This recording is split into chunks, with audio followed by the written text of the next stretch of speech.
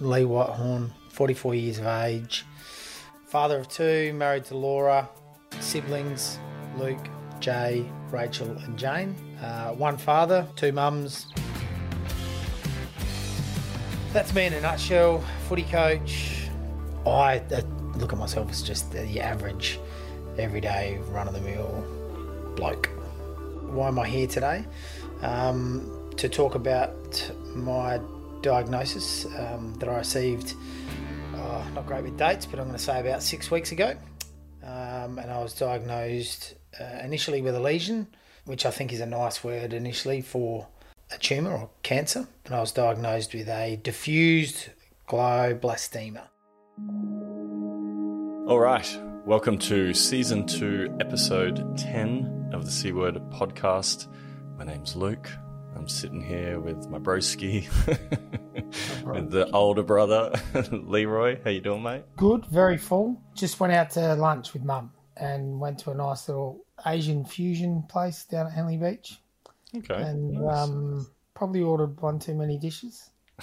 One too many wontons? Yeah, and as I was doing it, thinking, I probably don't need this beef cheek because I've got to go home and do a podcast. And I need to be able to sit comfortably, which I'm currently probably not sitting comfortably because I'm very full, but happy, good feed. So amazing. Yeah. And nice to have Mum down there for the time being. Yeah. As you know, you always do in these sort of moments, I suppose. Like everyone comes running. I've had Mum and Laura's mum here, sort of just chopping in and doing bits and pieces with the kids. And Mum and I haven't had really much time to. It's pretty hard with two kids when you got stuff going on to have that time, I guess. So, yeah. So we have not caught up for a little while now, actually. I was looking at the last time that we did an episode, and it's been a hot minute. And I guess we've kind of got a fair bit to catch up on. Let's maybe go back pre the first hospital visit a few weeks back. Sure. As you know, I'm not great with these type of details. So luckily enough, that's what makes it colourful, though, right? You just get to. I get the message after from Laura going, "Well, not quite that, but quite okay." Right. Yeah, no. So I've corrected that this time and said, "Babe, could you just put down a couple of notes so that I actually get, some things right?" So she's done that for me, which is great. So I look to give everyone just a bit of an update, I suppose. Probably at our last conversation, I was, believe it or not, tracking as well as I'd felt for a long time in terms of clarity of mind and vision and all those types of things that are quite often impacted on by brain tumours, depending on where they are. Yeah, I was feeling really, really good. And then probably for about a week and a half prior to me being admitted in emergency a couple of weeks ago, I'd started back at the gym because I just thought I need to be doing something around stability and mobility and basic strength and that sort of stuff, and I felt good, so I thought I'll get into this, to which I did. And first week was good, and then I had a little incident at the gym where I was getting a little bit dizzy when I was lowering my head sort of below, like say into a sit-up position and then getting back up. Had no headaches, anything like that, but I was getting a little bit dizzy. For me, I thought it was just me being a little bit stubborn and going, everything else feels fine. So I'll just see how this goes over the next few days at the gym. And then I started struggling with a couple of other things, just like a little bit of balance. And in the back of my mind, I was like, I'm going to have to get this looked at because my balance was not quite there. As much as I tried, it just wasn't quite there. And Laura, being Laura, she knows. And she also knows that I'm a stubborn prick with this stuff. And she was on to me. And one morning I laid down and we were going to take the kids to school. And I just said, I just can't. I'm really, really tired. And again, I didn't have a headache, but I was really tired. And she said, okay, you stay here. So in the interim, she's gone and dropped the kids to school. She's then rung my oncologist who said, get him to emergency. She's come home and said, all right, babe, we've got to go to emergency. I hadn't eaten breakfast and I went, I'm not going until I've eaten some porridge because if we're going to emergency, I know what happens there. I'll get some crap sandwich and barely anything else and I'll be starving and I need food in me before we go and do this. And she said, okay, well, just hurry up with your porridge. So we got that done and went to emergency. And then obviously, everything starts to sort of escalate, and they were potentially just going to do a CT scan. And I thought, they'll probably just give me some tablets for the swelling, for some steroids and so forth, and I'll be out of there. But I ended up staying overnight. They did an MRI. And then from there we got, some basic results that were sort of didn't have a lot of clarity around them. They indicated that there was enormous swelling on the tumour side of my brain, and they were not sure whether the growth in my new little tumour, I shouldn't say new because he's been around for a little while, whether or not there was significant growth or not in that space, because very hard to tell when there's the image on your MRI shows enormous swelling. And obviously when you're pressing down on something, like something the size of a golf ball all of a sudden looks like the size of a cricket ball because it's being pushed on. So it was hard to find that clarity. So we had a few days in between that and waiting for the results. And we also had a funny, got to throw some humour in here somewhere. The night that I spent in emergency was really weird because when my stepmum, who passed of cancer a few years ago, and she was in QEH for quite a while, the room she went into before she went into palliative care was the room that I went into that night. And I kind of had a bit of a giggle because I thought, you've got to be kidding me. What is going on here? I've got to find a funny side of this because there has to be. That's a bit sobering. Yeah, it was. And so I went in there, and anyway, I was sharing a room with this old guy called Antonio, and this Italian fella, very strong in his speech, still spoke like he'd just literally come out of some little village in Italy and is over here for a holiday yet. He was in his 90s, early 90s, and had lived here for the majority of his life, but still had this really strong Italian accent. And all he wanted to do was start chatting to me, and I'm laying there going, I've got all this stuff going on in my head at the moment. My wife's just had to go home to our children. I know I'm going to spend the night here on my own, which is what happens anyway. But obviously there's a lot of thinking and processing that goes on in that time, and you kind of want to minimise it and get it out of the way so you can get a sleep because you know it's going to be a long night. Anyway, this Antonio just kept chatting to me. I was like, oh, God, mate, just give me a rest. Then I thought to myself, do you know what? Just listen to this guy, because obviously, for whatever reason, he's in a similar sort of position, and he's stressed and he needs someone to talk to and he wants to offload. And so I sat there and listened to him, and then he finally went to sleep, but he left his TV on all night. And the nurses were like, yeah, he wakes up if he turns it off. So I just sleep there all night with Antonio's TV going on. Antonio, you're killing me. And I'm like, oh, mate. And then he gets up in the morning and pushes his blind back, and he goes, I pushed the blind back. I want to talk to you, Really bad Italian accent there, but he wanted to chat to me, and I went, oh, goodness, again. I thought, I'll chat to him. So I had a chat to him, and Laura was on her way in. It was early. She was getting me breakfast. I said, get me anything. I'm starving. Just get me anything. And then I said to Antonio next to us, hey, mate, look, the food here is pretty crap. Would you like something? My wife's going to get some stuff. We'll get you some breakfast. Do you want a muffin? Do you want a decent coffee? And then he just started crying. I hung up from Laura and said, look, he doesn't want anything, but get a muffin just in case. And I said, are you okay? And he goes, I've been in this room for 3 months and no one of my family has come to visit me. They're all happy to put me into hospice or whatever and leave my home once I get out of here. And he goes, I haven't had anybody offer me something kind.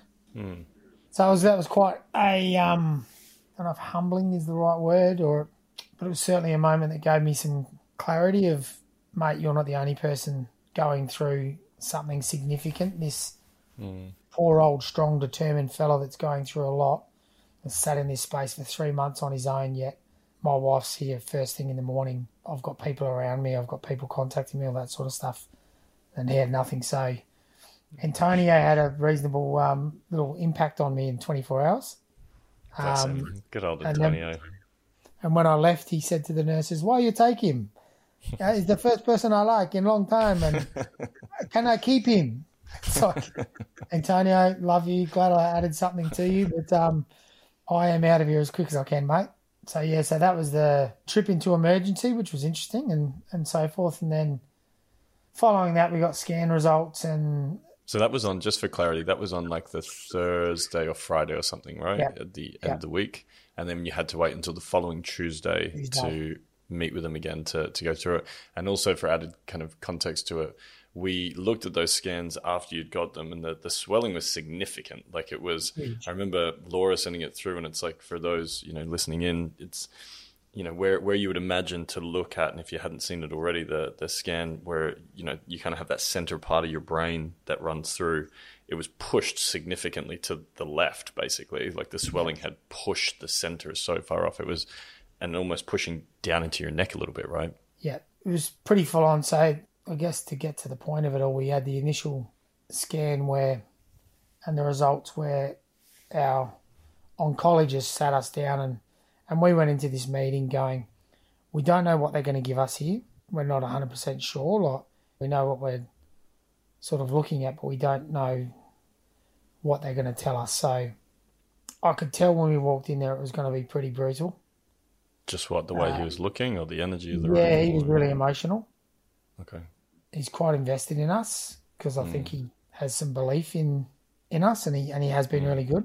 And so we sat down and he sort of cut straight to the image and said, look, we've met with the whole team and this is really bad. This is really bad. So the small tumour that is near your where your brain allows itself to breathe. So when that closes off, if you imagine it's a little door, if that door closes off because of the pressure, then, as he put it, he said, you'll effectively go to sleep. That's what will happen. And he said that could happen very quickly. Can't put a timeline on it, but he said if it continues to accelerate, it's not something that would take weeks, days. Like, this would happen very, very quickly. So to sit there and sort of listen to that was like, oh, wow, like, this is pretty brutal. And I felt for him. Because I could see it was breaking his heart a little bit to give that information. And so we got through that, and he said, look, we're going to meet again. The team's got to meet again because we've got to get further clarification on all of this stuff. So we'll have more information. So in the interim, he said, please don't be ignorant from here on in. If you feel anything, you need to tell me immediately. So anyway, that sort of finished, and I just had to, you got to sign out and everything. And I'm trying really hard not to look at Laura because, well, it's really hard to look at somebody that you love that much, knowing they've got to sit there and listen to that, and then leave there, and for her to try and be the strong one.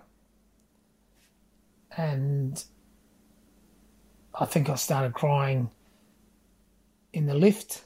And I tried not to, but I just knew it was overwhelming and it was coming, and I just wanted to get in the car and get home, and I just wanted to see my boys and that sort of stuff. But we got out to the car park, and as much as I've got a bit of a tear telling it now, and I didn't think I would because I've settled quite well over the last week. Things have, like, I'm feeling good, and there's been some slightly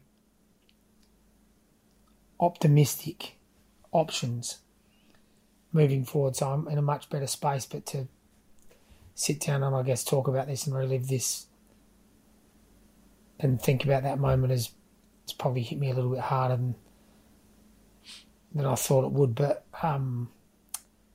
Laura and I just cried. We just cried in the car park, and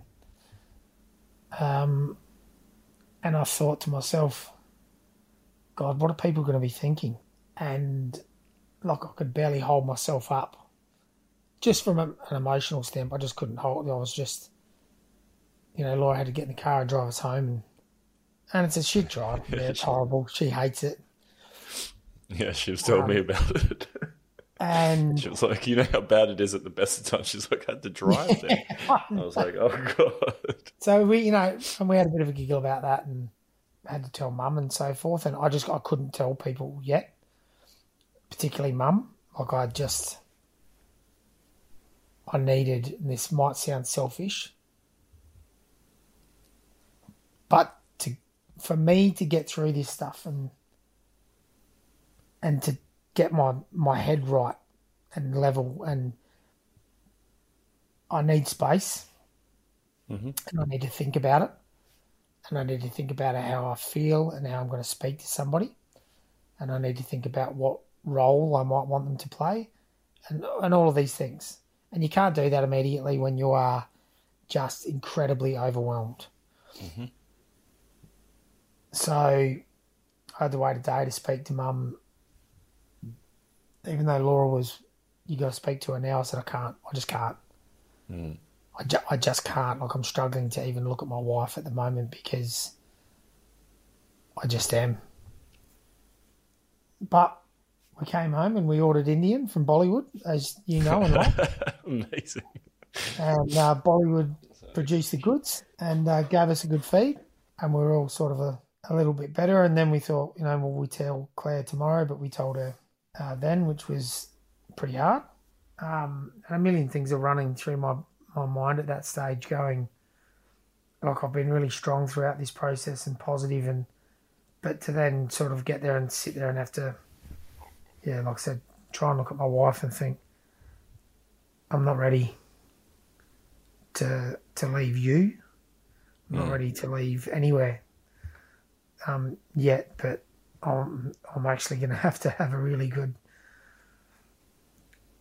sort of look at this. So anyway, we then had a follow-up appointment with Abbas, and he spoke to the MDT, which is the team he spoke to prior to that initial interview, and he said, look, there's options for surgery, but that more than likely would be quite, I guess, catastrophic would be the term I would use. Not something that you would want. It might be something and they go, well, that gives you 2 years. But I'd have 2 years of being completely useless to everyone and a burden. And I don't ever want to be that. But then he came back and said, there's a so they've talked about radiotherapy, having it again. Mm-hmm. And he said, after speaking to everyone, they want to go ahead with this different treatment, which is stereotactical radiosurgery, which sounds amazing, doesn't it? Yeah, it's very futuristic.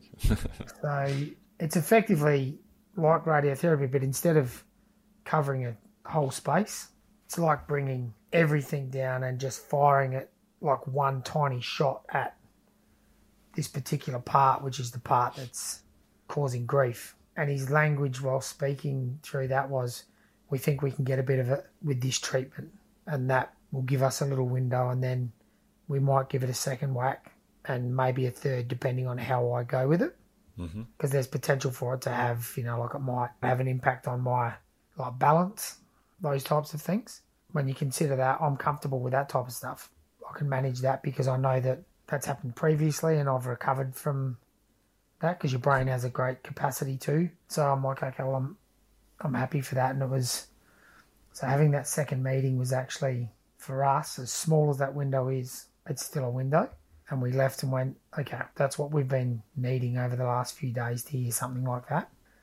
And I've been back onto Lamastine chemo every 6 weeks, and Avastin infusions as well. So sort of getting the whole whack at the moment. So if this little super laser can go in and get some of the bottom part of this tumour, I don't know, maybe it might do something. Maybe it might be enough to scare the shit out of this thing and stop it for a while, or send it in retreat and give us some space in that area, I suppose. So as much as the last couple of weeks have been pretty horrific, I suppose. Got one little bit of positivity popped through the other day, and that all starts on Monday. I've got my first meeting. We're probably quite blessed to get offered that opportunity because an incredibly expensive one that we don't have to pay for, and I guess they wouldn't be doing this if they didn't think it was some sort of opportunity. So I'm looking at it with some positivity that this is going to give me a little chance, and that's what I'll need, and then we work from there and see what happens. Now, I'm not stupid. I know that doesn't mean it's going to buy me some infinite amount of time, but I don't care. I just need an opportunity. That's how I look at it right now. I just need that little window to open up because we haven't had many of those that have opened up, to be honest. Most of what we've talked about has been, I've had a bit of where it's held, but then the majority of it's been growth, but I've been able to manage and deal with it as I've gone. But this is as serious as it's ever been. So, yeah, that's where we're at the moment. So I don't know if I've made any sense. You've made complete sense. I am just sitting here and equally processing at the same time because it's, yeah, like I said, it's a lot to have to, I don't know, it's a lot to have to hear and listen and go through as someone who's not even, who's not even going through it. I can't imagine. And I guess in my head, I'm then thinking, we set this up originally as a podcast to kind of talk people through it, to go through that journey. And it was always with that bout of optimism and I guess throughout it all, you kind of have, I don't know, the hope that there's great things that would come. And I guess the conversation that you and I had during the week and the other day was really around, I guess, taking a moment to reflect and look at, I guess, the grace of time that has been given already, afforded already based on the statistics and based on what's gone on. It's been, 2.5 years? Yeah, roughly. Since the original. Yep. And there's the incredible grace of time in terms of the statistics. And once you get over that 2-year mark, how few get beyond there, you know what I mean? Who are going through that same thing. So I mean, I don't even know, it probably seems like a stupid question to even ask, but where does your head go? How often does it go there? How do you bring yourself back online? What does the word optimism even mean at this point? Because there's plenty of people out there who would be in this space, whether it's on my side of the fence or yours, for a loved one or as the loved one. Optimism is what you make of it, I suppose. I think we've probably always spoken about that. It's what you want to make of it and how you process it and how you manage it. And look, for me, that doesn't mean you jump around and be ignorant and go, I've got this is done, like I'll knock it on the head.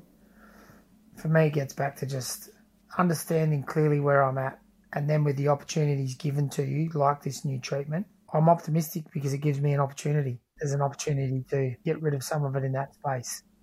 You don't know what's going to happen from there. It might actually have a greater effect than they anticipate. For me, for doctors to speak with any positivity in that space must mean there's some belief on their end that they'll get a little window that's big enough to sort of have another chip at it. And like I said, it might cause some stability stuff for me, but I have a belief in that space that I'll rebuild that if I get this opportunity. And if I don't, then I just have to be accustomed to a new me. I might be in a space where I can't just pick my kids up and throw them in the air. But I believe I'm capable of making the most of this opportunity over the next week in terms of treatment. I believe that I am. And that comes from you. It doesn't come from anybody else. It doesn't come from words. It won't come, people can listen to me and go, I'll take optimism from him. It's yourself. You can listen to other people and you can take some sort of drive from it or a purpose, or that optimism's got to come from you, and having that belief in myself that I'll recover from this treatment well. And then that gives my body the best opportunity to heal quickly and recover quickly. And it means whatever dose of treatment they give me next is my body's in a good position to do that. So it's still a lot of that mental awareness and health in that space, I suppose, that you need to have. So getting a good sleep, it took me a week where I'd wake up at 2 o'clock each night. I'd lie there and, like a weirdo, stare at my wife and quite literally just stare at her for 2 hours. That's And understandable. and I haven't told her that yet, so when she hears this, she'll probably think I'm creepy, but I would sort of literally do that. And then I got back to a point where I was getting 5, 6, 7 hours of sleep. And then when, I spoke to the doctor, our oncologist, about this when he gave us the next bit of information about the treatment that would be coming. He said, "Are you sleeping well?" And I said, "Yeah, I am. I'm actually feeling good." And he goes, "Good. Okay, well, that, for all indicators, that means the swelling is disappearing, and so that's good." But it's really hard to say when it comes and when it goes. Things can trigger you. I just try and make them as short as I possibly can, I suppose. I certainly haven't been the most, happy and positive individual over the past couple of weeks, but like I just spoke to, with Mum, then I'm looking forward to next week for when there's more silence around this place, our house, in terms of less people and getting this process started and getting back into our little routine.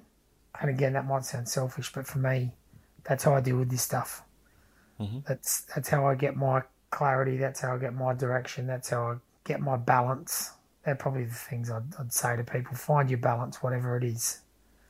Find your sleep when you can. Be healthy to your body. Even in moments like this, be healthy, be good, Give everything a chance. Don't just shut the door on it, because if this little opportunity that I've got at the moment turns into a bigger opportunity and I haven't given it everything, then that's on me and that's my fault. So I've got to do that, just out of respect for the people around me that I love and for myself. I've got to give it, and the people that are investing, these doctors and nurses, that I would never want my kids to work in this industry. I would never want to be in this industry because it's heartbreaking. And it's hard. And like I said, watching our oncologists be quite emotional was a fair bit the other day. So that's sort of what's gone on over the last, over the last couple of weeks in terms of that. Where I'm at the moment, I feel really good. I might not have sounded it before when I was having a bit of a tear, but we haven't spoken about this stuff in this space. But I'm feeling quite positive about where I'm at. I know it's going to be a lot with this new therapy, but I have genuine belief in my body's ability and my brain's ability to recover from this stuff, and I'm looking forward to it. I'm looking forward to the opportunity and seeing what I can make of it. I want to get my boy to school on Monday and get him started and back with his mates, even though he had his 6th birthday last week, and he had the best day, the biggest day. It was amazing. That was a really emotional day for me, because it was after hearing that language from the doctor only a week ago. This is at a point where it could come really quickly. The night before was really hard to sleep there, because in my head, I'm like, I just got to get through to his birthday. I just want to see his birthday. And on that day, one of his best mate, William, young lad, his mum's been ill with cancer for quite a long time. And she passed away while her son was at Max's birthday with his dad. And he told me. He wasn't going to tell me because he didn't want to tell me. But I could see that he was struggling, and I knew that something was wrong, and I went, I've got to go over and see him. And I went over, and this is in the middle of there's 50 people in this space for a kid's birthday. And he told me what had happened, and I just had to go outside because I thought, oh God, this is gonna tear me to bits here. I said, what are you doing here then? And he said, this is what Kel wanted. That's what she wanted. She felt really blessed that our 2 boys going through what they're going through, me going through what I'm going through, and Max, Will going through what he went through with his mum. She felt quite comforted and good that these 2 boys had met each other through school and were, at the moment, as you say, when you're 6, your best mates. Yeah. They're best mates. It's, in a way, it's was like a heartwarming feeling, and she wanted him to be there. She wanted him to be at the birthday party. It's pretty gutsy. It's pretty courageous. It's pretty selfless, and he had a great day. Like, Will had a great day. He didn't find out until the following day, but he had a great day. The boys had a great day, and I got through the day and all that sort of stuff, and we got to the end, and then he had a follow-up birthday the next day, and since then we've had Will come around with his dad. I had him come around yesterday for the afternoon just for the kids to spend some time, and Max has found out about Will's mum, and for all the pride and love you have for your children, for whatever reasons, Max's response to this has been just really, really beautiful. I said, right, Will's coming around and we're going to have some lunch and you're going to have a play. Do you want hamburgers? Because Will loves, for whatever reason, Will loves the hamburgers I make. He won't eat the ones that his dad makes, but he'll eat the ones that I make. He goes, oh, no, Dad, I don't want hamburgers again. And then he said, no, actually, do you know what? It's what Will wants. If hamburgers are going to make him happy, let's have hamburgers for Will, because it's, and this is a 6-year-old, and I thought, for all the thoughts I've had about, what impact do you have on your kids, will you have on your kids, just that little moment for me was really nice. I thought, well, I am having an impact on him, because his first thought there was not about himself. His first thought was about what can he do for his mate. It was really nice. So, yeah, that's another one to throw in over the last week. It's been big. Well, I guess from here we have next week's to come, and then we will continue to do updates for anyone who doesn't follow along. We do have the C Word podcast on Instagram, and Laura's very good at giving some updates on there, because I know, we've obviously got, lots of family and friends who are equally invested, and it was equally designed as a platform to be able to update and let people know that way, as well as to what's happening versus inundated with messages and calls and all that sort of stuff. So might feel slightly impersonal in that way, but it's very intentional. Yes, we also did forget, I'll just quickly throw this in there. Got to have some humour in here somewhere. It can't be just all of this, but... What, the humour like the other day when I rang you and I said, what are you doing? You said, even on your bloody deathbed, you've still got to cook dinner. I said, well, too bad. You're the bloody nunna around that place. Of course you are. You got to be busy doing something. But because Will's not wrong. Your hamburgers are great. So since all of this went sort of, pear-shaped and whatnot, and even just before that, actually, like we had people wanting to drop off food. Dropping off food is a gesture of love. That's what food is. It's love.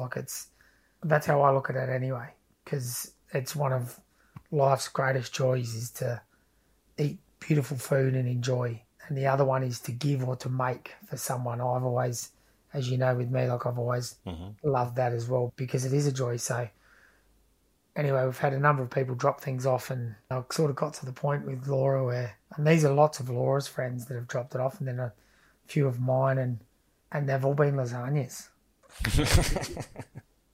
So I've come to the conclusion that lasagna is the food of love. Me being me, I was like, well, they better be good if we're going to eat them. So I had a little bit of a judge off between, and I'm not going to say who's won, but I've had a bit of a judge off, and Laura's gone, you should just be thankful for all of them. I said, I am. I'm incredibly thankful, and it's wonderful. It's beautiful. But I'm still going to judge the lasagnas and what's come through it. I was thinking, geez, I should be writing a book about this, about the love of lasagna. The love language of lasagna. I love it. Yeah, there's got to be something out there for it. It's significant. Even to one of the people that Laura works with, Phil, dropped some food over the other day, and he and his partner love their food. I thought, I can't eat any more pasta. I can't eat any more carbs. I need protein, but I can't. So he dropped over a tortilla lasagna effectively. So it's just made with tortillas instead. So and it was bloody good. It was great. He got top ratings. Oh, look, I will say, yeah, Phil's at the top. So, but we've now had to buy a freezer to go in the garage so that we can freeze all this food that's been given to us, because we've got so much of it. And yeah, it's funny how food becomes that language of love, and people, when they don't know what to do or say, they give you food. And we've had great food, but we've probably had too much good stuff. Too many brownies, too many muffins, too many cakes. I thought you said you're being good to your body. I have been, but we did have a little period of 3 or 4 days where lasagna, brownies, and muffins were pretty popular. So good, amazing. Yeah. Well, I mean, when you're on steroids, it's great because you're you're extra hungry anyway, so you might as well take advantage of it. Out of all the things people could give, if I had 12 different dishes delivered to our house, I'm going to say 11 of them have been lasagna. They're easy, they're practical. You leave it in the fridge for a few days and you can whack it into the freezer. You can grab it out when you need to. Lasagna. Lasagna is comfort and love, if done well. It's delicious. Yep. Well, good on those people. Thank you, everyone, for being so kind and generous. And yeah, right. Well, thanks for the update. I guess we'll continue on from here. Yep, I reckon we aim for one post-radiation, the supersonic hypercalifristic expialidocious. Yes, let's just run with that because it sounds good. Stereotactical radiosurgery. It's good. It almost sounds like some sort of Doof Doof song, doesn't it? Stereotactical radiosurgery. Something that you would have listened to back when you were 20, mid-90s or something, you know. Down at one of the pubs along Henley Beach. Yeah. Probably thinking that's some cool sort of Doof Doof music. So, so we'll do an update on that and see how I've responded. And to everyone else out there that's going through whatever they're going through, just find a way to pick yourself up, find those little opportunities, those little windows, whatever they are.